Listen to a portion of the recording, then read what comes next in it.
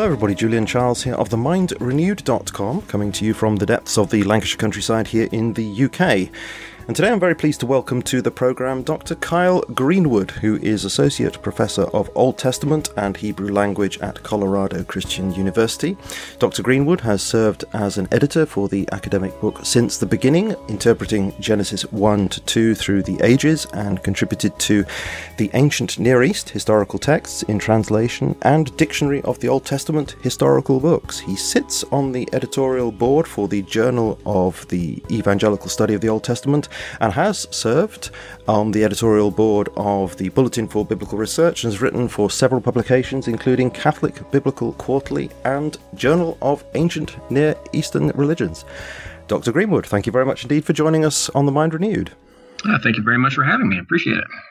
Well, thank you very much for taking time out of your day to speak with us. Now, we're going to be discussing your book, Scripture and Cosmology, which was published in 2015, which is actually a book that I requested from the publisher because issues of biblical interpretation have come up on this program a number of times, especially how we might best understand the very first chapters of Genesis. And so I was very keen to read what you had to say and have this opportunity to speak to you.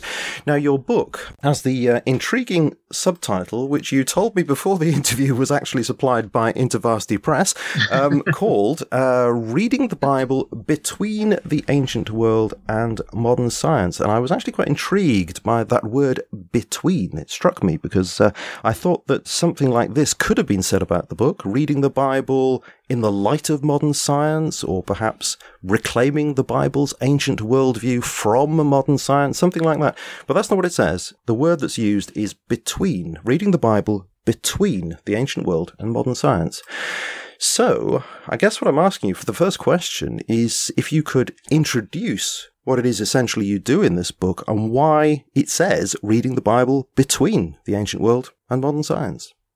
The title, as you mentioned, is from the subtitle from InterVarsity Press is what they suggested, and I certainly agreed with that title. And I guess what they were after in that subtitle and in trying to tease out what I'm trying to get at in the book is that we do sometimes find a tension between the ancient world that's found in Hebrew scriptures and Christian scriptures as well as what we find in modern science. And so where does our interpretation lie within those two tensions maybe?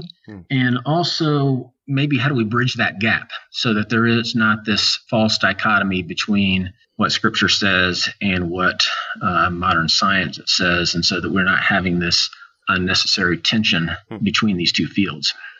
And that's a very difficult thing to do unless you have some understanding really of both the ancient world and the modern world. And of course, we think anyway that we're familiar with the modern world, but a lot of the ancient world is rather veiled to us. And this is one of the things that your book does so really very well. It does unveil that for us in many ways.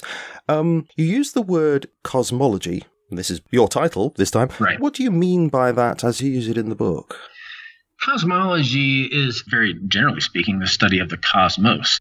And our understanding of the natural world, we might think of the universe, but in the ancient world, there was no such thing as a concept of a universe with galaxies and supernova. And for the ancients, what is out there was pretty much whatever you could see with your eyes, and was not particularly far away either. We're not going to measure it in terms of miles or kilometers or anything like that, but just in terms of it's just up there, right? It's just one plane away, basically.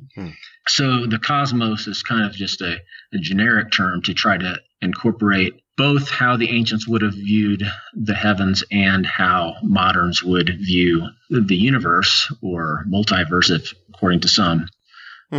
Now, you are studying ancient Near East texts and customs, etc., and you say in the book that what you're doing is a contextual method. When you look at the world around the Hebrew people back in the day, you are setting that in the context of the ancient Near East, and you say that this helps to avoid two extremes which you describe as parallelomania and parallelophobia. Can you tell us what you're getting at there? Well, this comes out of the early discussions when ancient Near East was so-called rediscovered. The texts written by the Mesopotamians were largely ignored or unheard of for millennia. Even in Egypt, a lot of these texts were not quite given the attention that one would think in terms of the Bible. But in the late 1700s, early 1800s, when the Rosetta Stone was discovered, in the middle of the 1800s, when the texts from Mesopotamia were unearthed, and not just unearthed, but deciphered. And then along with that comes text from Anatolia, from Ugarit, that is ancient Canaan. All these texts suddenly started emerging, and not unexpectedly, some people got a little overexcited about all these texts and what they might mean for the Bible. And so this became parallelomania, where scholars were looking in every nook and cranny to find a connection to the biblical text. And in often cases, they would find that the source of a biblical text came from Mesopotamia. And so there was this sense during that time of overexuberance of the connection between these two. Uh-huh. Did, along with that, go the attitude that in some way that explained the biblical text away, which is not the impression I get from your book? Correct. There were certainly some scholars who did that.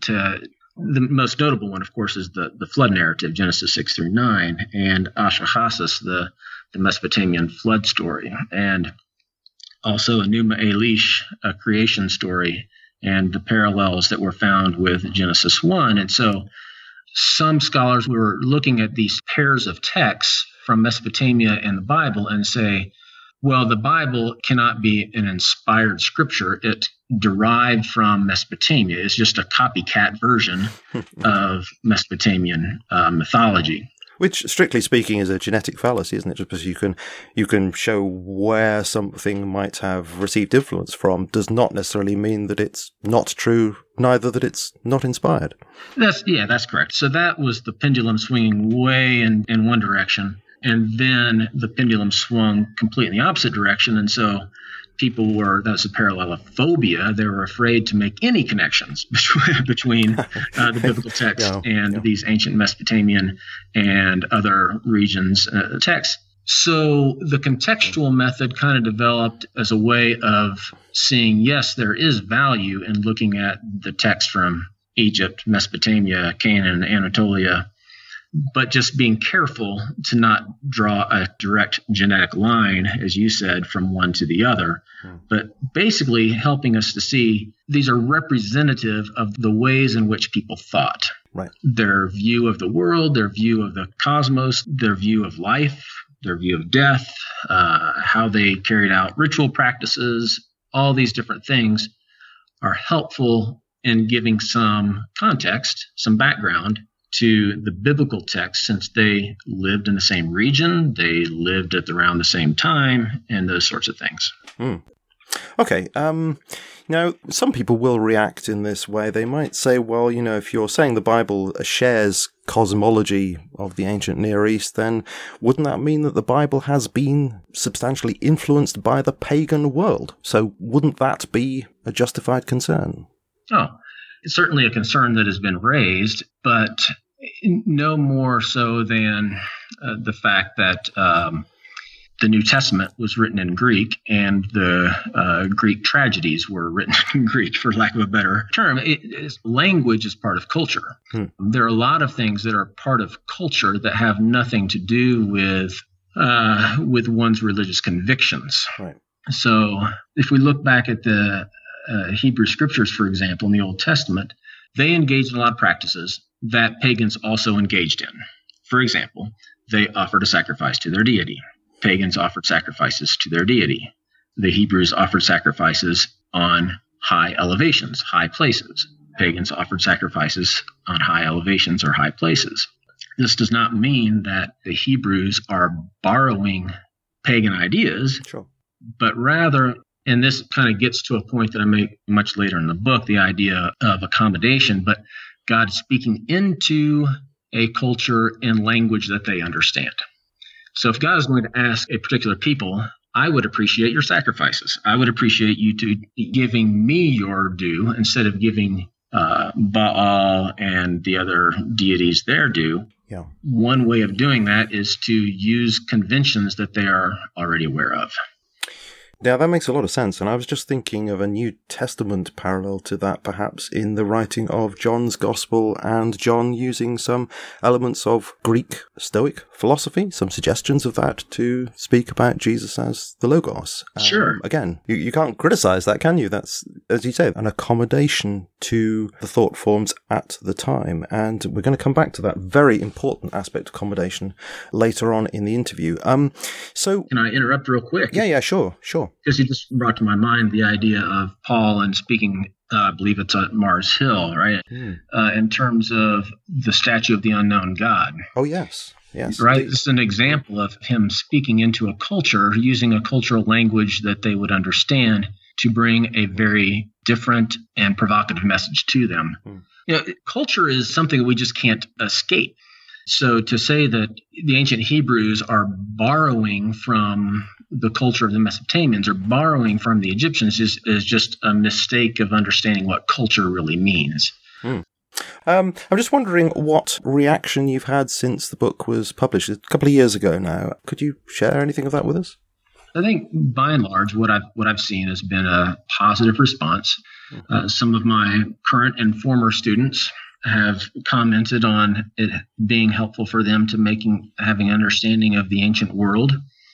And I think that's probably the biggest obstacle for a lot of us in the modern world is to understanding the Old Testament is, as you mentioned kind of early on, the Old Testament is so veiled to us. When it comes to the New Testament, oftentimes we are quick to try to look for the cultural connections. For example, the faith like a mustard seed, and we're excited to know what a mustard seed meant and why Jesus would use that particular example, or the various uses of the Greek word for love and why agape is used here. But when it comes to the Old Testament, for some reason we tend to shut down there, stop doing our homework.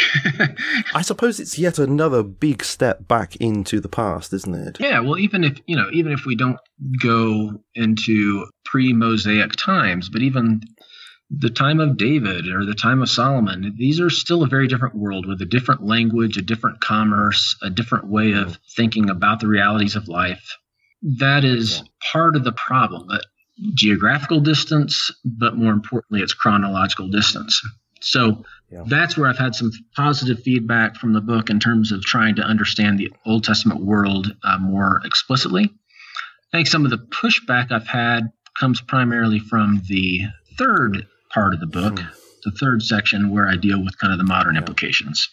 And some of my more conservative friends and brothers and sisters in Christ are a little bit more leery of making the connection with what this means in terms of evolution and modern science and biological sciences and those sorts of things.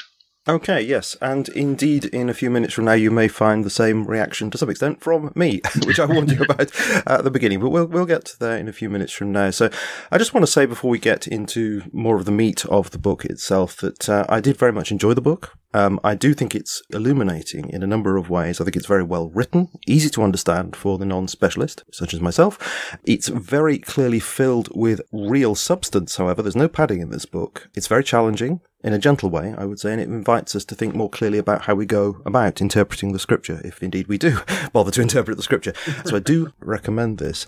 Thank you. So just before we jump into the meat, could you tell us just a little bit more about yourself, Dr. Greenwood? You currently lecture in Old Testament and Hebrew at Colorado Christian University. What attracted you to the study of the Old Testament? We need another couple of days for this interview. Fair enough. A long story. I'll try to cut to the chase. Shortly after college, I went into full-time ministry, but realized in ministry that I was ill-equipped to be a full-time minister of the gospel. While I had pretty strong lay training in scriptures, my formal training was lacking. And so when I had an opportunity a few years later to enter seminary, I did so. And the primary goal of entering seminary was to continue on into full-time Christian ministry. I caught the Hebrew bug my second year of seminary, and having already taken Greek, I realized this biblical language thing is kind of fun. Really?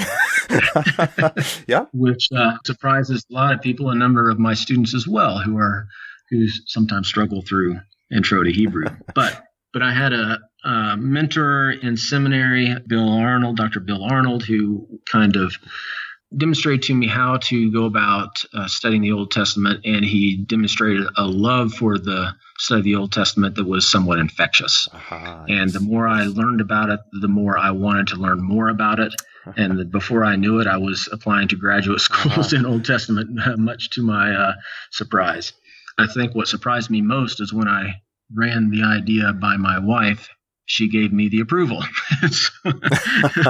And that's the most important thing to have, of course. Yes. I thought that would be the end of the discussion once I broached that with my wife, but she was fully supportive of that, and I continued the educational process. Yeah. Yeah. So you testify there to the importance of the teacher sowing those, I don't remember who said it, sowing the golden seeds of encouragement in the student. I think it's extremely important for everybody who's involved in teaching there to be encouraging and be that infectious influence. Okay, so your book is organized into three main parts. You've got 8 chapters, but in 3 parts. I'm just going to very briefly summarize those 3 so we know what we're aiming at here. Part 1 looks at the ancient Near East cosmology, shows how the Bible basically shares that. Part 2, which we'll have less time for because it's quite intricate, you discuss how various interpreters of the Bible have felt the need to accommodate their reading of the Bible to fit with how the changing understanding of the universe is progressing through the ages. Very, very interesting. It does bring up some controversies, of course. The third part then, as you said before, you draw some conclusions for our own reading of Scripture in our contemporary context. So looking at that first part, Scripture and cosmos in cultural context, you call it. So you make this point that the Bible shares what you call the 3-tier cosmos idea that was common in the ancient world. So what is that 3-tier picture? The 3 tiers, as I describe it, are the heavens, the earth, and the seas. There's others who divide those 3 into the heavens, the earth, and the underworld. And I understand why they're doing that, because in some cases you do see in Scripture that kind of terminology, but the vast majority of times in the Old Testament we have heavens, earth, and seas used in a triad of sorts. The birds of the heavens, the fish of the sea, the beasts of the earth. In fact, we find that in numerous places throughout the Old Testament. In fact, I just opening somewhat randomly to here at Nehemiah chapter 9, verse 6, this beginning of Ezra's prayer. You are the Lord, you alone. You made the heaven of heavens with all their hosts, the earth and all that is on it, the seas and all that is in them. And so that the heavens, the earth, and seas, and in this particular prayer, he mentions not only those things, but the things that inhabit those areas. Sorry, I was just going to say that it's significant that this triad appears time and again. Correct. It's not just occasionally. This is something that happens a lot. That is correct. We see this in the 10 Commandments. We see this in Genesis 1. We see this in Proverbs 8 and Psalm 19. Job 38, and sometimes it's not mentioned explicitly, but it's described explicitly. So everything that is being described within a psalm, for example, is describing all the things in the heavens, the sun, the moon, the stars. Then it moves to all the things that are on the earth, the beasts of the earth, the flowers of the field, to the seas. And so oftentimes we see this throughout the Old Testament of these 3 elements being in this triad of the cosmos. Okay, so just listening to what you say there, obviously listeners don't have the benefit at the moment of reading your book. People might be thinking, well, okay, so you have there evidence of a 3-ness of sort. Mm-hmm. Could it not just be that you have 3 things being described, and there's a tradition of describing these 3 things? How do we know they comprise the cosmos in the ancient world's thinking? Well, the primary reason is because whenever the Old Testament describes the cosmos, it describes them in these 3 ways, with exception to the fact that sometimes the underworld is mentioned. But when that is done, it is done so because there are no sea creatures of which to speak in that particular context. So there's no need then to mention that particular tier of the cosmos. If we're talking about the divine-human relationship, for example, there's no humans in the sea with whom for God to have that relationship. And this threeness is bound by other features, is it not, such as the firmament, which you give the impression in the book was universally believed that there was a firmament, that this was solid? Correct, at least in the texts that discuss it. Right. Where the firmament is discussed, it has elements of firmness to it, hence the firmament from the Latin. The idea is that it is a barrier with a couple of different functions. The floor of God's throne room. If God is in the heavens, the earth is his footstool. God's holy temple in the heavens has a floor that is suspended above the earth, and that firmament is the floor of that.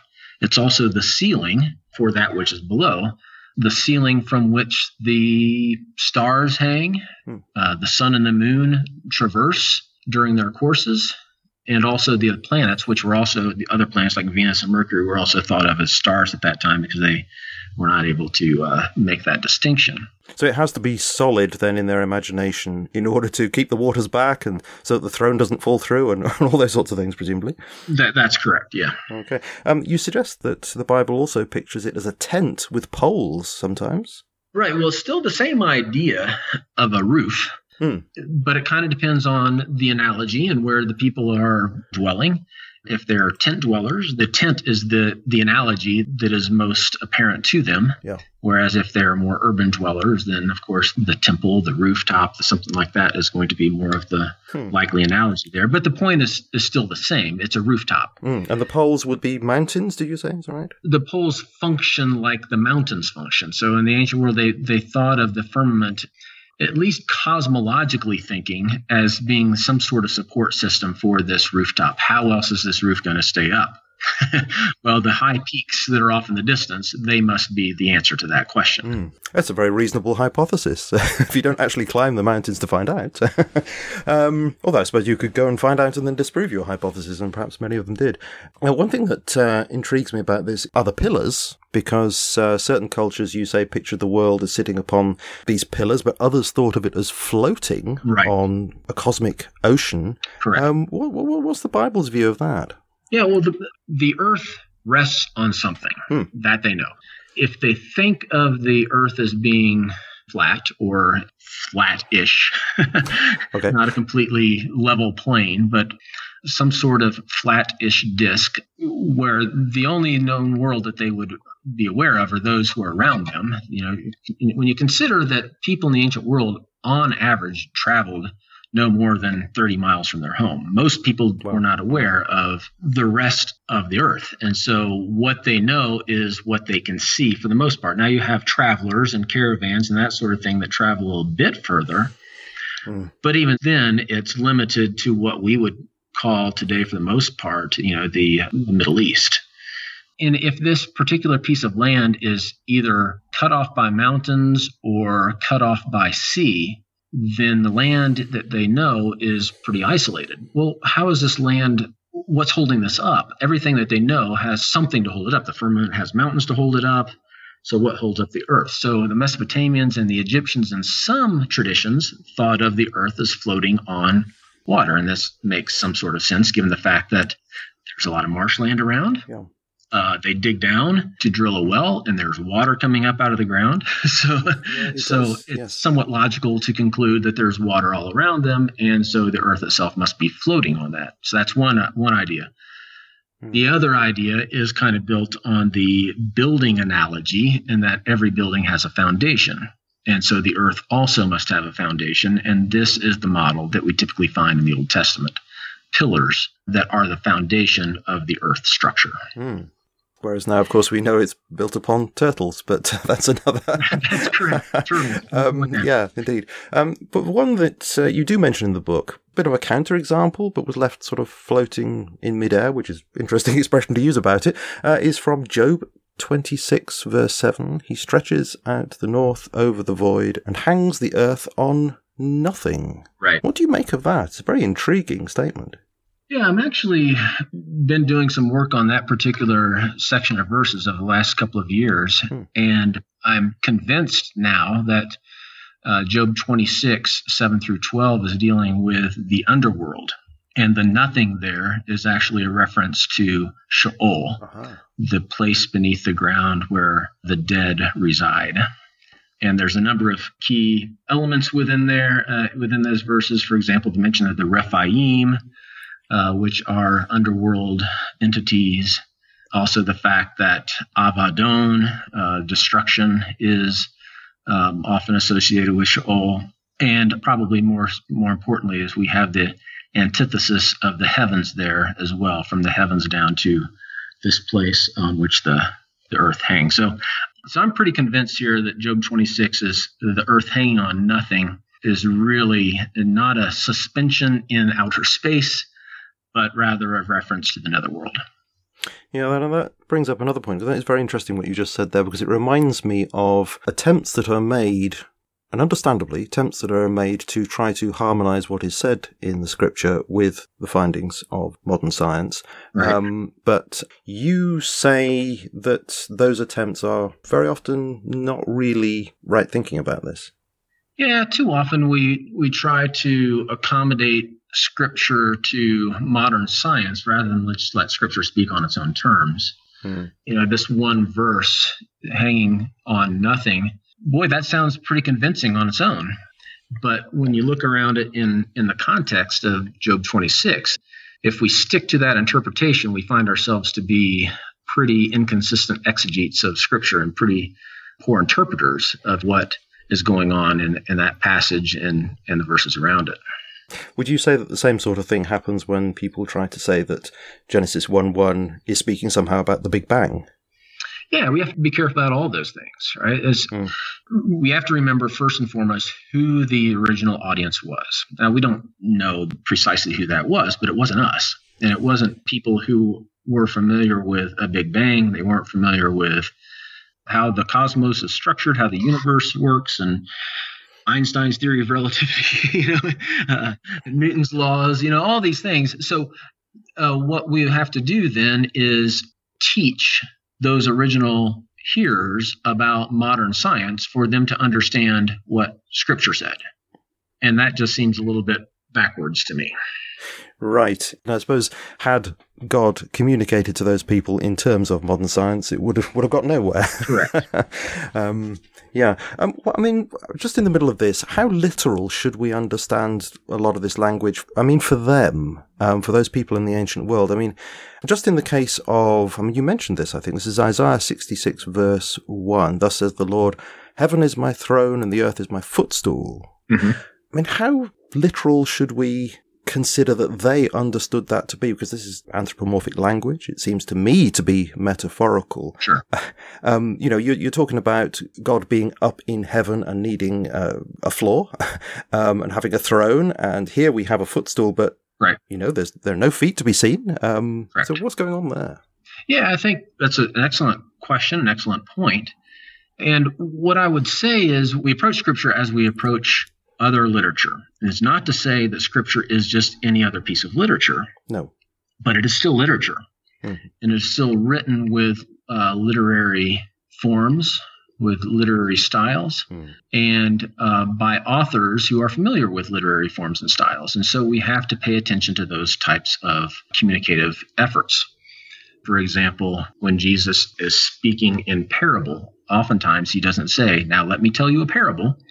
We pick up on those parables because of other clues and cues that he gives us. Okay. One of the more famous examples is the one of the Good Samaritan. He just goes right in and tells this story to illustrate the point of who was a neighbor. And nowhere in there does he say, now this is a parable. No. But along the way, we know that he is telling a parable. In fact, he kind of ends the story by saying, so what did you learn from this? Yes. Well, it's interesting, actually, because they knew that this is a parable, but I've actually come across people in the modern context who then ask, well, what will happen to those people afterwards? I've not picked up on how a parable works. Right. So the same thing goes for the Old Testament as well. And so we recognize things like metaphor. We recognize things like analogy. And so the point I guess I would make and maybe anticipate the pushback on points that I'm making in terms of the three tiers is that these are not just analogies here and there, but they are rather frequent. They're rather consistent. Yeah. And they're not just consistent in Scripture, but they're also consistent with what we find in the rest of the ancient world. So even if I were to relent and say, you're correct, it's analogy, this is just metaphor, and they don't really believe this, it is still a metaphor that they all used. So it's a word picture that at the very least is a way of communicating pretty clearly a concept about how the cosmos is structured. Yeah, I think I get what you mean. So when we take this passage, heaven is my throne and the earth is my footstool, I'm getting the impression this would be some kind of poetic extension of the picture that you've presented. So that if you were actually to ask them, well, do you think God actually does regard this as his footstool, where is his foot? They would say, well, don't be so ridiculous. But nevertheless, they still had in their imagination this sense of God being up there in some sense. So this is a poetic extension. Would you agree with that? Yeah, I think that's fair. Mm-hmm. Yeah. Okay, the waters really do intrigue me. These cosmic waters that you say were imagined to surround the whole cosmos. Is this the same as the deep that is described in Genesis 1 verse 2? Yeah, there are several facets of these cosmic waters, and the Apsu and Akkadian, the deep, is one of those.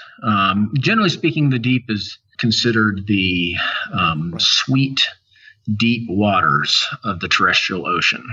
Also, it's the source of the wells, the springs. It's the source of virtually all of the fresh water that is potable. Not to be confused with the sea, the Yam, which is salt water and is often associated with rough water, with chaotic water. It's when Jesus walks on the sea and calms the sea, it demonstrates his authority over that particular tier of the cosmos. So that's much more significant for the hearers at the time than we realize. Yeah, because there's always this tension in the Bible about what the sea is. You mentioned Job earlier. We go later on in the book of Job, and when God goes on his monologue there at the end of the book, his little lecture to Job, and he asks him, were you there? Did you set the boundaries of the sea? Meaning the sea needs some containment, lest it burst out and wreak havoc. Right, so this is the salt sea. This is the cosmic... Is the cosmic sea, is that the salt sea? Well, a little bit tricky there. Right. Because in Genesis 1, we separate the waters above from the waters below. Yeah. There's really no distinction there in terms of what those particular waters are. Yeah, perhaps I'm asking for a level of coherence that isn't necessarily there. I don't know. I picked up from somewhere that the deep, as it's used there in Genesis 1 verse 2, is connected, the word is connected to a Mesopotamian word for Tiamat, their goddess of chaos. Does that say anything about the intention of the author at that point? Yeah, there's been a lot that's been written on that. There's been a lot that's been discussed about the relationship between those two. Some find a strong connection, some find less of a connection. But in terms of the words, yes, there's a relationship there. In terms of the concept, there's a little bit debate there in terms of exactly what the connection is between Tehom and Tiamat. Yes, there's a linguistic, etymological connection, but conceptually they seem to be doing a little bit different things there. Okay, so we couldn't necessarily push that as far as to say this is a polemic against Mesopotamian culture. Right. Some have, and some have made some pretty convincing arguments to that effect, and then others have pushed back and are not as convinced. Well, so okay. I sit on the fence there a little bit right now. No, it's fine. I'm talking to an academic, so I should expect a fair amount of that, of course, because that's what you argue about all the time. This is your field. Right, one that I've been looking forward to asking you about. You say that the Earth was believed to be flat in the ancient Near East. Now, this is going to please flat Earth proponents because they often do say that the Bible is a flat Earth book. So I guess, in a sense, they're right. But does that therefore give biblical warrant for actually believing that the Earth is flat, in your opinion? Well, no, as we walk through the history of interpretation a little bit in the book, we see some changes taking place between the New Testament times and the Old Testament in terms of what that looks like. Yeah. In the Old Testament, it's pretty clear they thought of the earth as being flat, a small, relatively small, flat disk. However, Aristotle came along, actually even before the Old Testament was completed. And so by the time the New Testament is around, Aristotelian cosmology is pretty well accepted throughout the world. And so there's some pushback.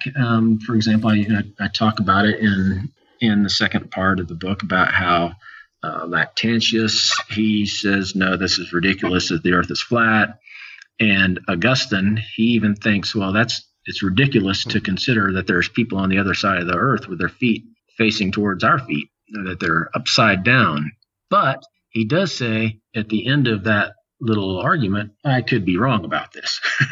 Okay. And an academic at heart, indeed. Yeah, exactly. And so he's willing to acquiesce to the possibility that there are people living on the other side of the earth.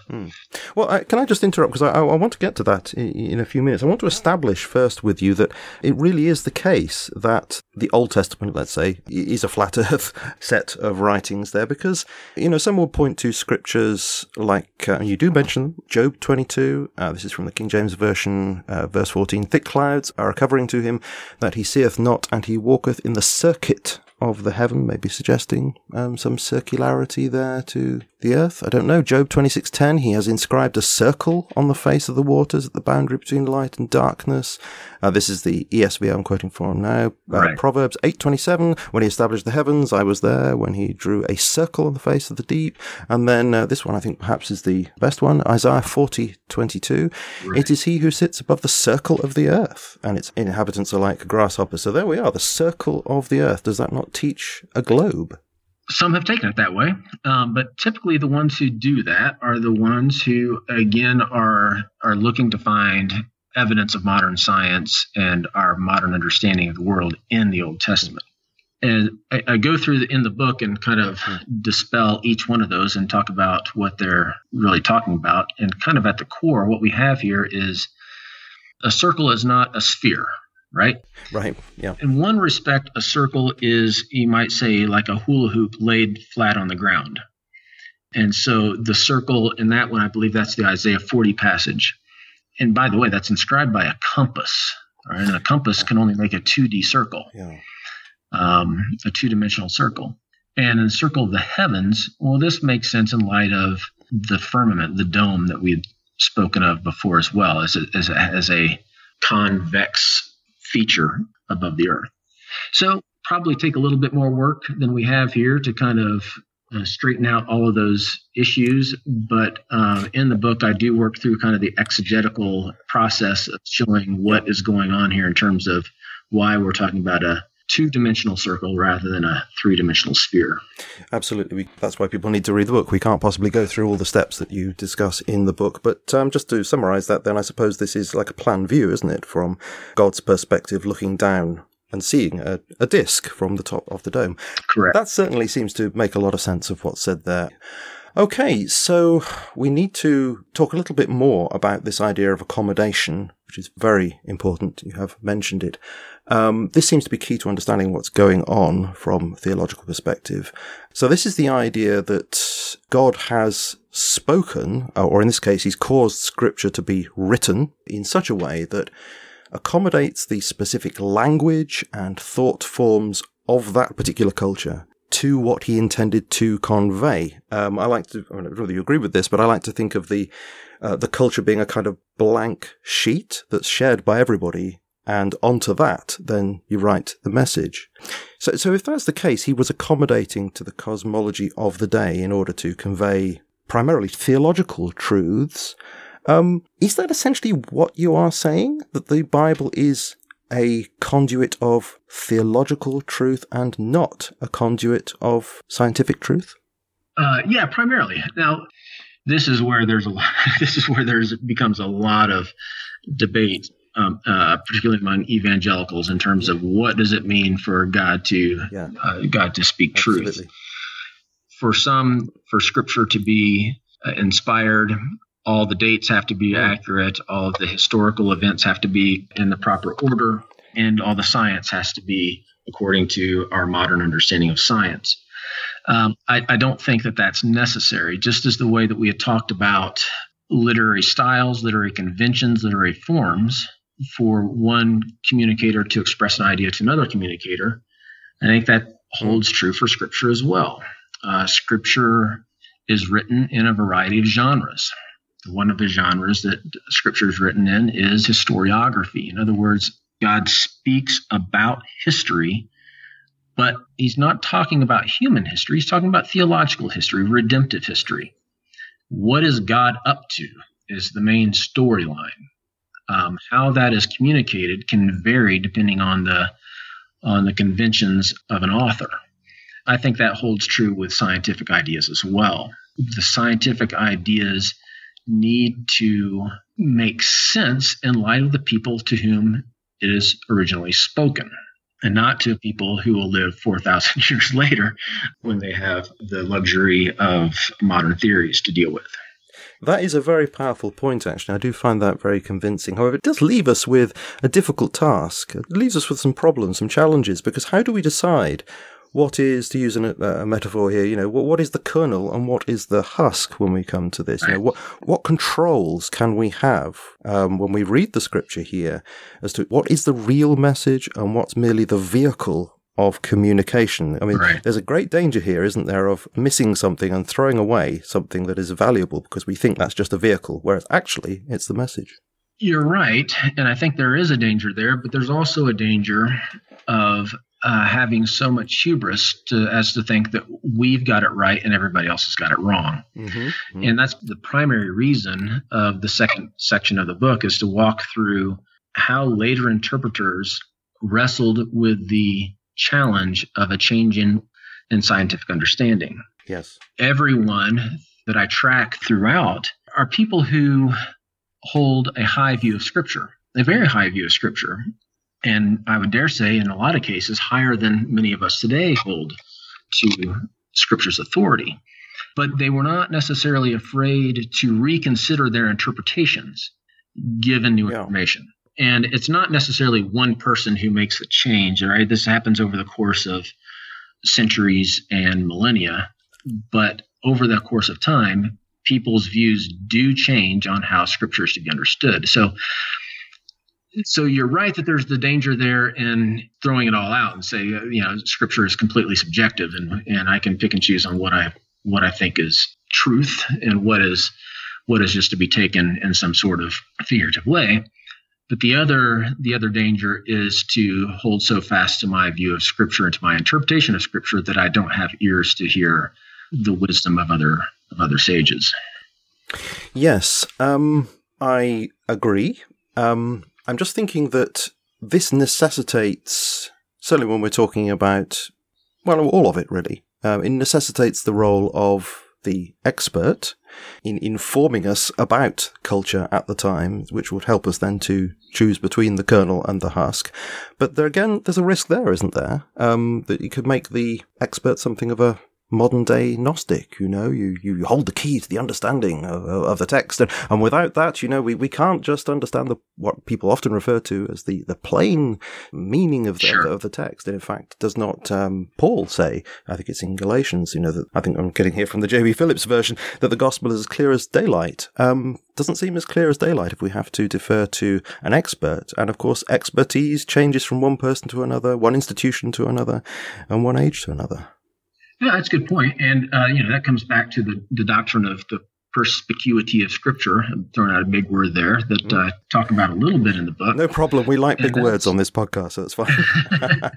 Yeah, the idea that Scripture is clear. Well, we know that Scripture is not clear on everything.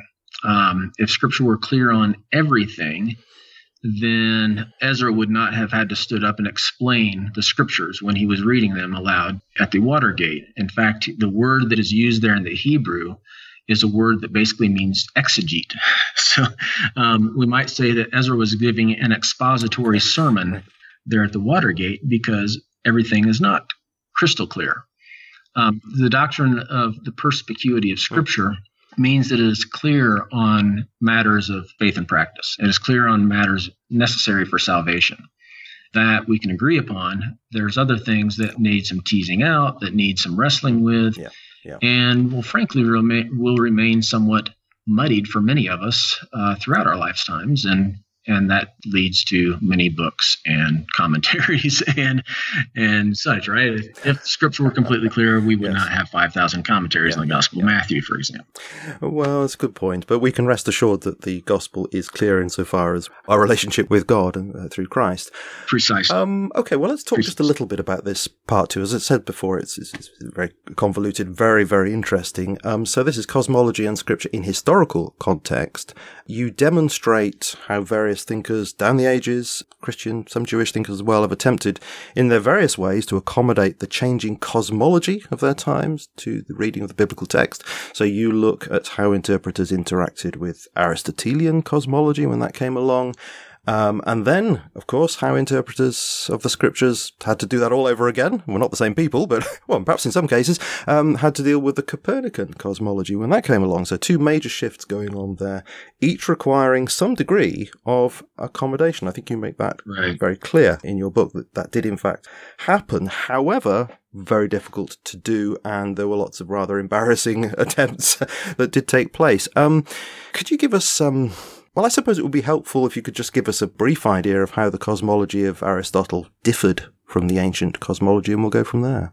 The primary difference was we moved from a flat Earth to these concentric circles, right? The Aristotelian cosmology had Earth at the center of the cosmos with, and depends on who you ask, anywhere from 7 to 40, some, I don't remember, concentric circles that would rotate around the Earth, and that they were spheres within spheres, and each one was moved by a previous one, and all of them were moved by the unmoved mover.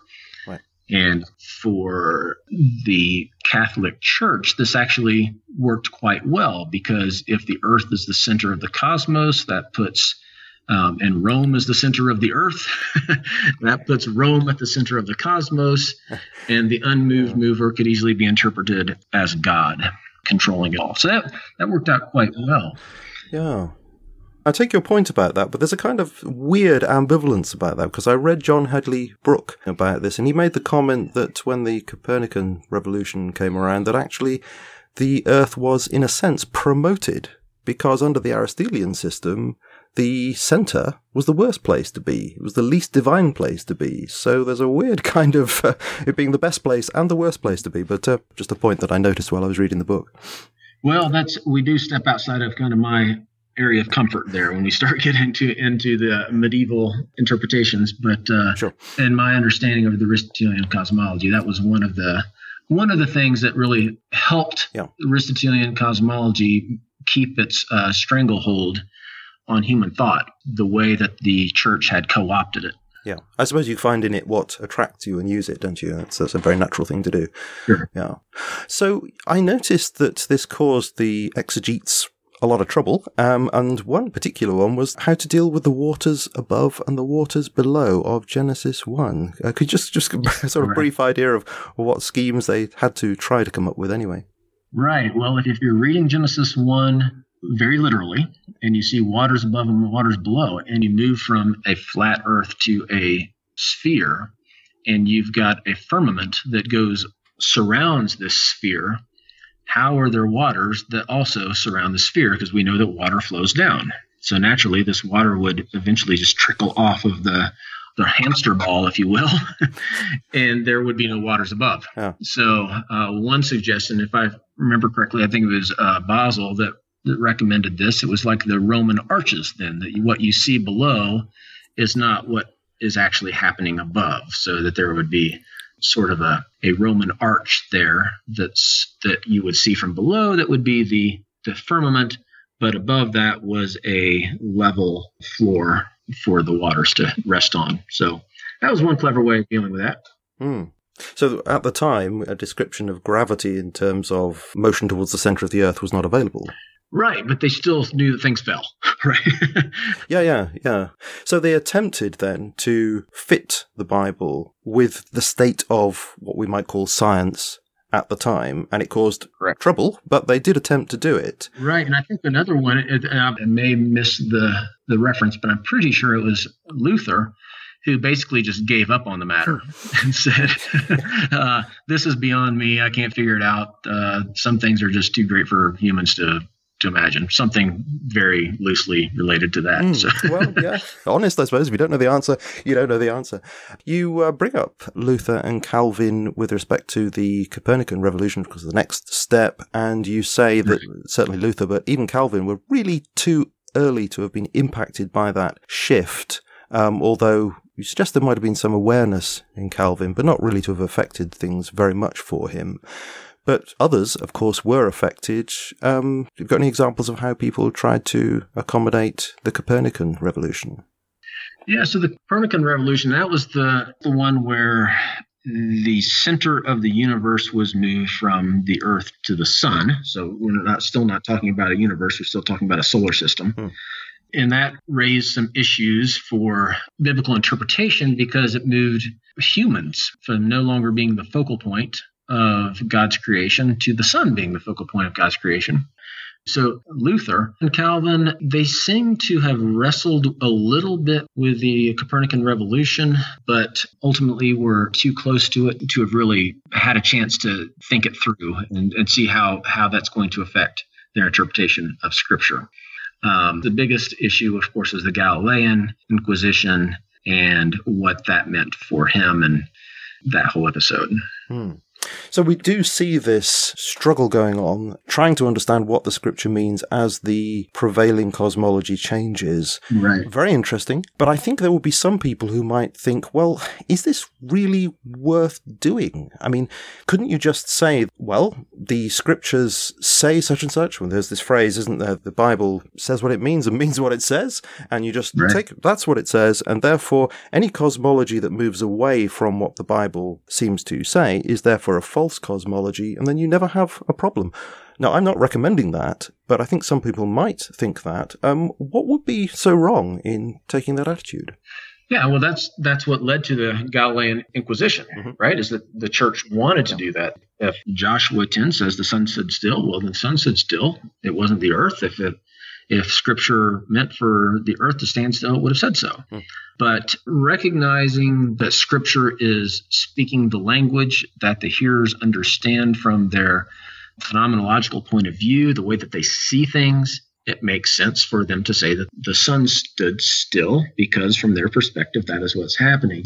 So the Copernican revolution then in the Galilean Inquisition really kind of opens our eyes and sheds some light on what it means to hold too firmly, too fastly to an interpretation of Scripture that doesn't have any bearing on the redemptive narrative to begin with. Would you say that as these, what we might call scientific challenges to various aspects of the Bible come along, and they do come along, would you say then that they're not actually falsifying the Bible? What they're doing is challenging our interpretation of the Bible. And when that happens, it behooves us then to think, I'm looking at this particular portion of Scripture incorrectly. I therefore need to do some more study on this area, perhaps look at the kind of thing that you've been talking about, looking at ancient Near East culture or whatever it is, and then find where that little bit of misunderstanding actually comes from. And in those cases, we will find that we will be able to marry the reality of the natural world that's presented to us by the findings of proper science and the Scripture that's presented to us. Do you think that is a sort of method of going about this problem? Yeah, that's perfectly said. I couldn't have said it better myself. It's when we become too entrenched on our own interpretations. Well, first of all, we have to recognize that our own interpretations are very limited in and of themselves. There's so much that we don't know. Even our understanding, for those of us who can read the original languages, there's still much to be learned about the original languages. And that's very few of us. Most of us are reading the Bible in translation, and we're relying on experts even there to bring the text to us. We also need to be aware that there are other experts, sometimes archaeologists, sometimes linguists, sometimes anthropologists, even just in our own understanding of Scripture, for it to make sense to us. I think about what goes into making a translation of Scripture from the original language into whatever language it is, how much work it goes into that is taken for granted by the average interpreter. Now, that doesn't mean that you need to know the original languages to be able to be a faithful reader of Scripture and to be able to interpret Scripture well. Yeah. But just understand that all of us have some sort of handicap when we approach Scripture. Indeed. But we do have those resources there, perhaps more than we've ever had. So Sure. They are available. We must use them. And I do actually find this all very fascinating. I find it very helpful for my faith, actually, when I come to something in the Bible that really does cause me problems, and then I find there is an answer when I turn to some academic materials that have been made available to me. All the hard work has been done by people such as yourselves. I don't read Hebrew and Greek. I'd be floundering if I was trying to do that all the time. So it's wonderful, I think, the kind of thing that you chaps, I won't say guys because I'm an Englishman, you chaps do. Appreciate it. I feel honored. So the conclusion then, this is where we're going to get a bit of controversy going here. So this is part 3, you called Scripture and Science. Okay, so you note some of the different ways in which various Bible-believing Christians have reacted to the challenges of modern science, some more accommodating, as we've been discussing, and some far less accommodating.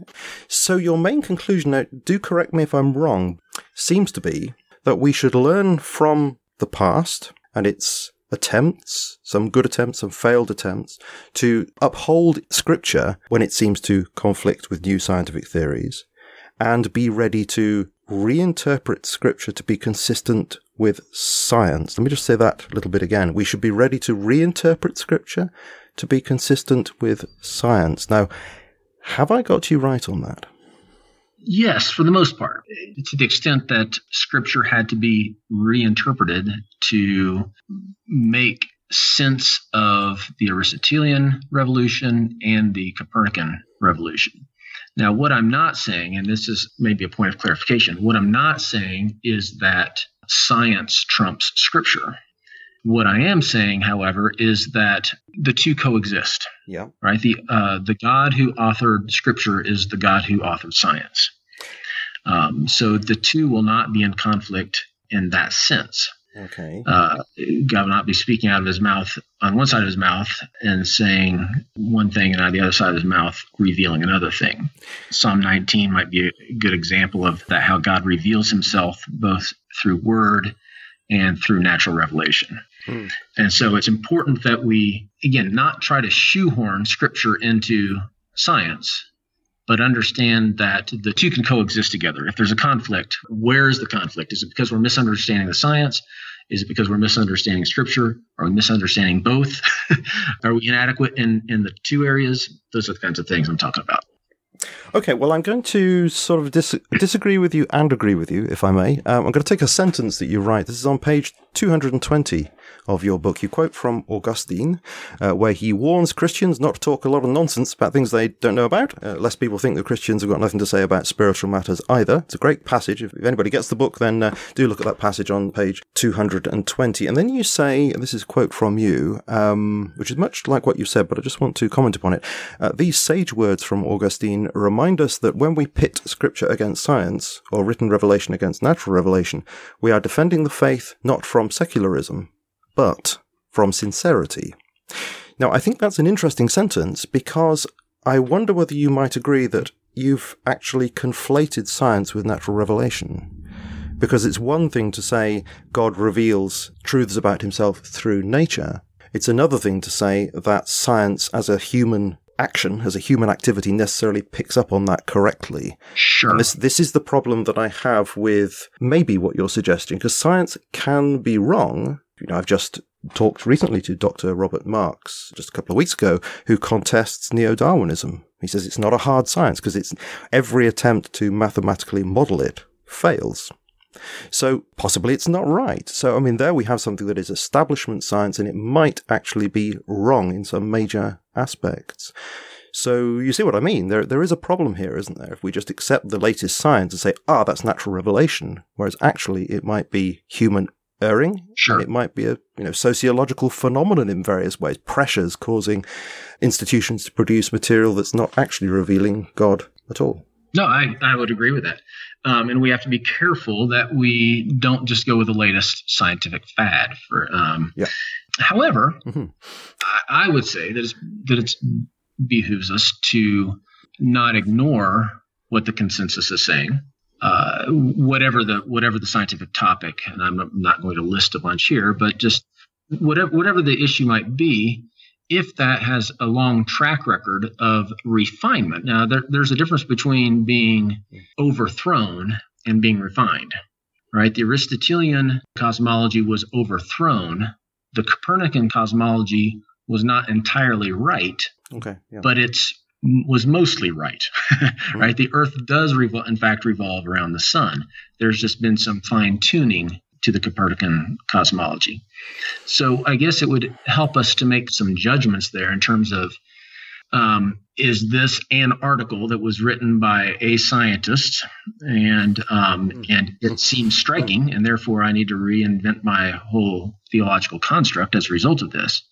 Or is this the work of cross-disciplinary scientists who keep drawing the same conclusions, maybe tweaking it, maybe fine-tuning it, but it seems to be pointing in that direction? Does that make sense?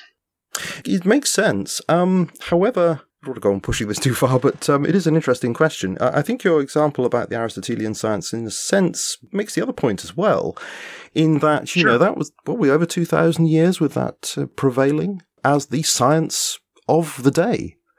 And so, in point of fact, people were wrong to try to conform their biblical interpretation to that science. Well, that should tell us something.